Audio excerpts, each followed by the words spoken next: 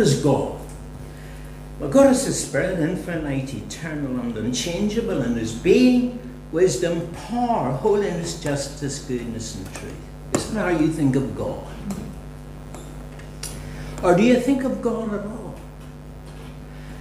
I mean, who he is and your relationship to him. It has been said that many Christians do not like to think.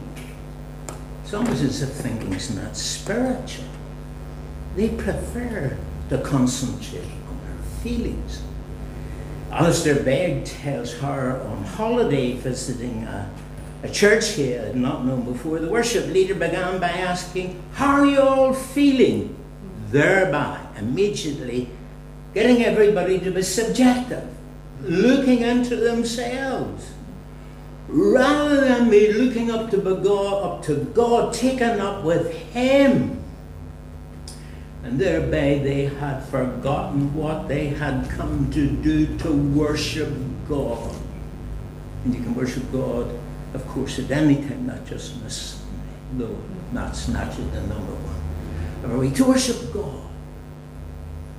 Is it not strange that people could perhaps go to church and forget that they're supposed to be there to worship God? Yet with some people that seems to have happened. They have lost sight of the primary reason for gathering each Lord's Day.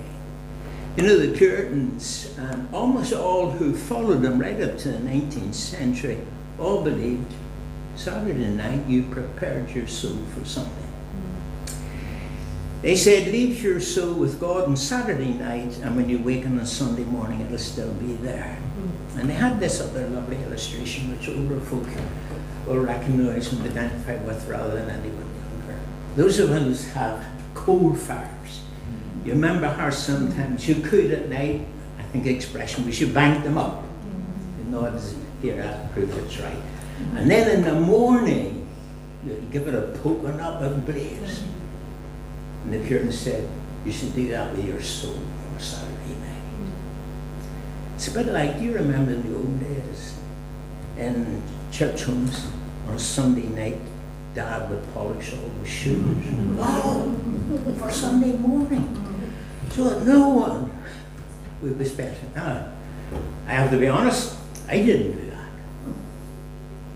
But it's interesting. Why was that the case? Because, you see, to worship God was the greatest privilege anyone could have.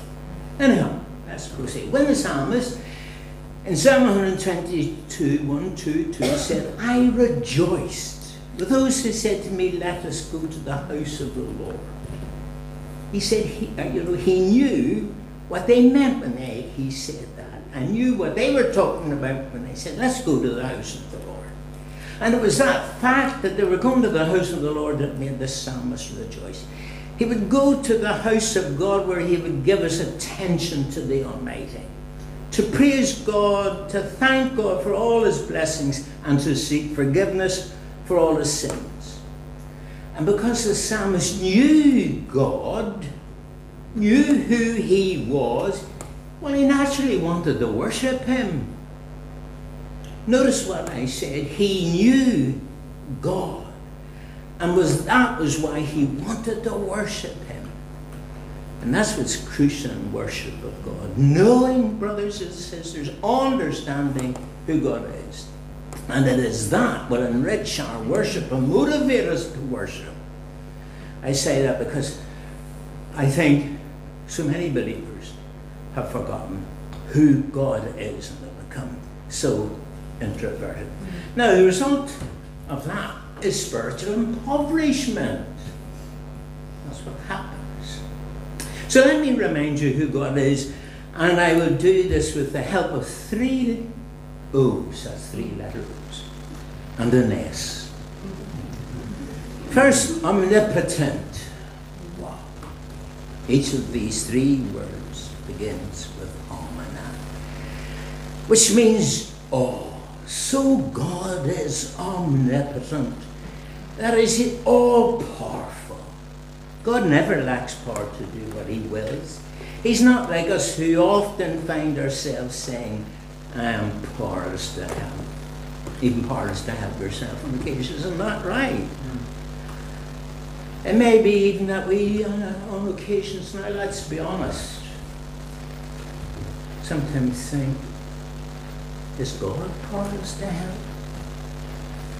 For William, he's perhaps in that state. Is God powerless to help? In Jeremiah 32:17, we read these words of Jeremiah the prophet. I love these words. Ah, sovereign Lord, you have made the heavens and the earth. By your great power and outstretched arm, nothing is too hard for you. Consider the way Jeremiah thinks. It's wonderful, beautiful logic. He sees, he's using the mind that God gave him. The Puritans said the way to the heart's through the mind. So he's looked around him and he's looked at the sky and all those stars and the vast host. He says, God did all these things. Obviously, nothing's too hard for him now. You've heard me say this before. It's always worth repeating. See, Jeremiah's logic is so simple. Well, God made the heavens and the earth. What's the consequence? Nothing is too hard for him. All your burdens or trials or difficulties, whatever they are, they're not a bit too difficult for God to deal with, not in the least bit. Or think of the words from Isaiah 40:28. Do you not know? Have you not heard that the Lord is the everlasting God, the creator of the ends of the earth? He will not grow tired or weary, and his understanding no one can fathom. As obviously you see from these words of Isaiah, that the people of Israel had lost sight of who God was. And there's always unbelief in the mind of Isaiah. And as if he's saying, listen, can it be true, you people, that you don't know God? Do you not know that the Lord, the everlasting God, the creator of the ends of the earth, do you know he never grows tired or weary? You do. God never grows. He never grows tired or weary. Why? Because he's omnipotent. Is that something you believe, brothers and sisters? Or is it true that you might just have lost sight of the fact that God is omnipotent and he never grows tired or weary? If that's so, it's no wonder you get anxious. And I get anxious when I forget that.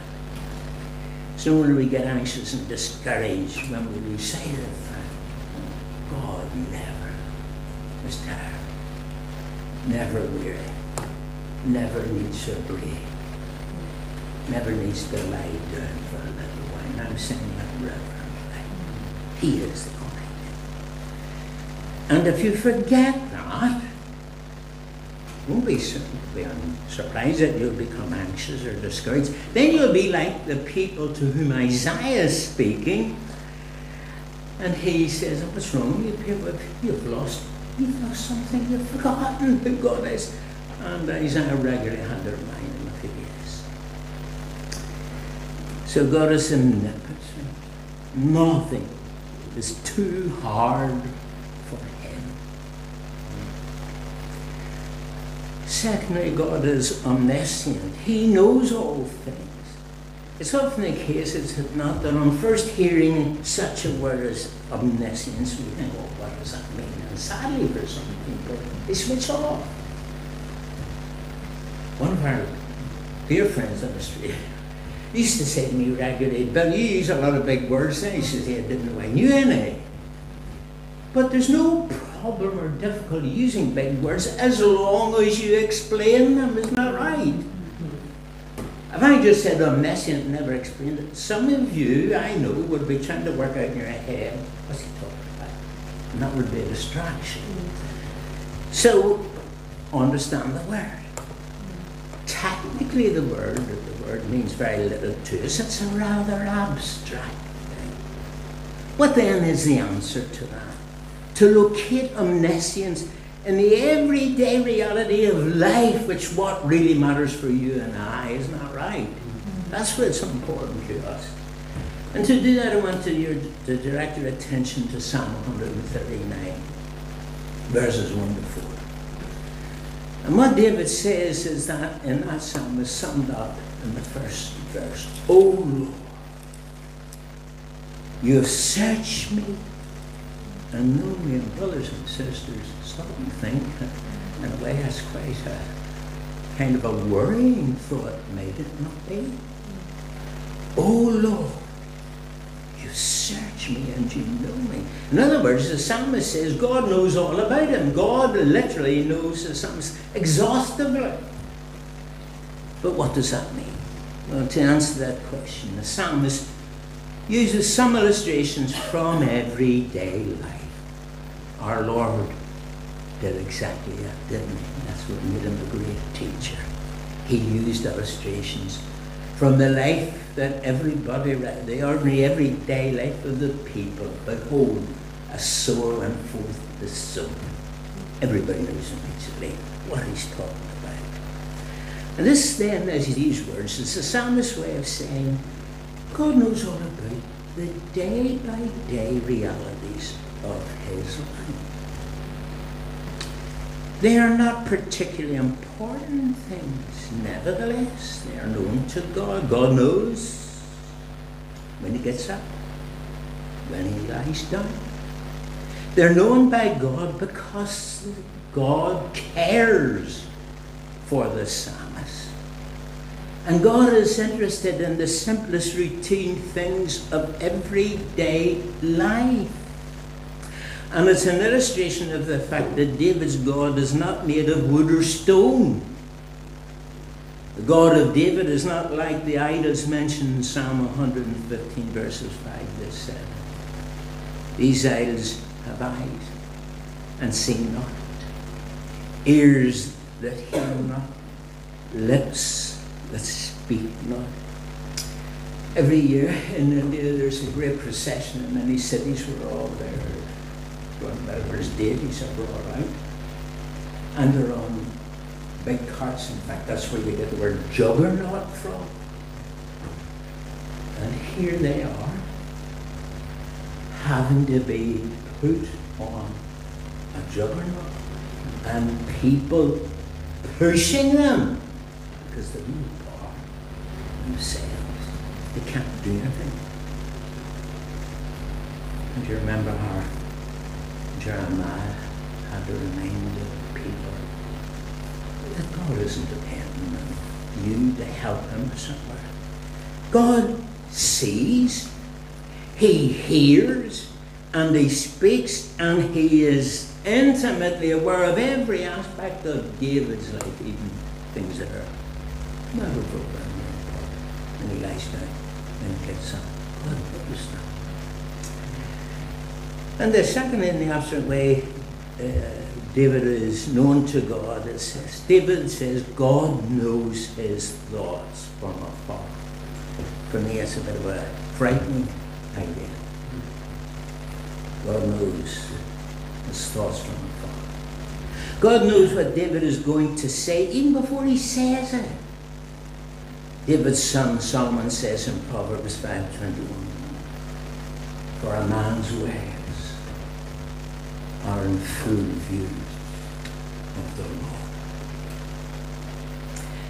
In other words, you see, with all this, omniscience relates to the day-by-day reality of human life. It has practical consequences, not least because we need to guard our thoughts and our actions. You know that verse that says, thou God seest me. He knows when we are anxious, when anxious thoughts fill our minds, and his Spirit directs our attention to the words of 1 Peter 5 verse 7, cast all your anxiety on him because he cares for you. You see, because God knows all about you, he knows your anxious thoughts. So part of the work of the Spirit is to remind you of verses of Scripture that you've heard, learned in Sunday school, God brings them back to your mind. Cast all your anxiety on him because he cares for you. And of course, I keep always reminding people of this fact. Two types of casting. Fishermen cast their nets and their lines. But the idea is they'll always bring them back. But when you cast your cares on the Lord, you're not supposed to bring them back again. You let go. You let go. You see, if you keep going over your anxieties in your mind, as we all do, that's the problem, isn't it? To keep going over them. Then you've not really cast your cares on the Lord. You've brought them back again. Thirdly, God is omnipresent. In other words, he's everywhere. Hallelujah. So returning to Psalm 139, that's the theme then, verses 7 to 10, where David admits that there's nowhere God is not. In our house, amongst too many books, we have one entitled, There You Are Not. That's never true of God. He would never say, God's not. Whatever our circumstances, wherever they may take us, we can be sure God is there also.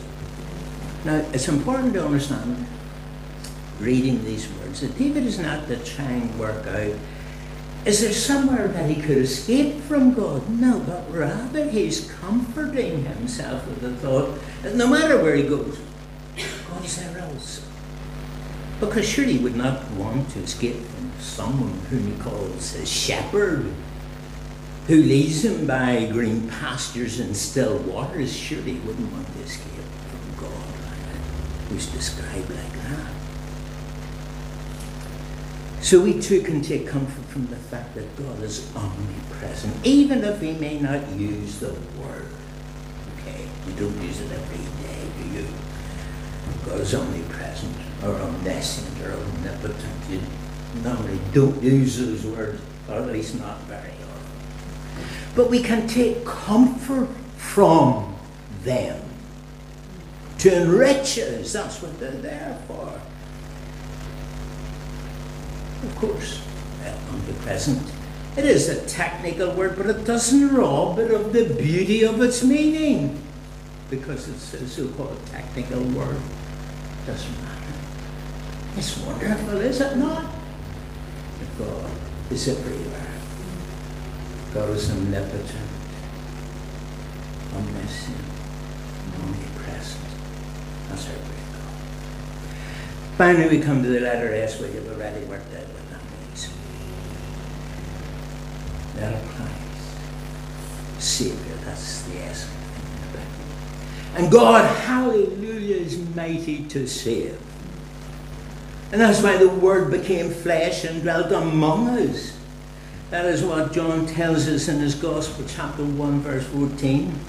And that he had begun the chapter with the most profound sentences of Scripture. In the beginning was the Word, and the Word was with God, and the Word was God. Then, it was in the same chapter of John, in verse 29, we read, the next day, John saw Jesus coming towards him and said, Look, the Lamb of God, who takes away the sin of the world.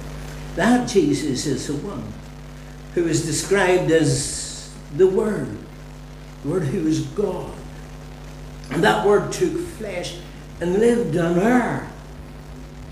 And he's described by John as the Lamb of God who takes away the sin of the world.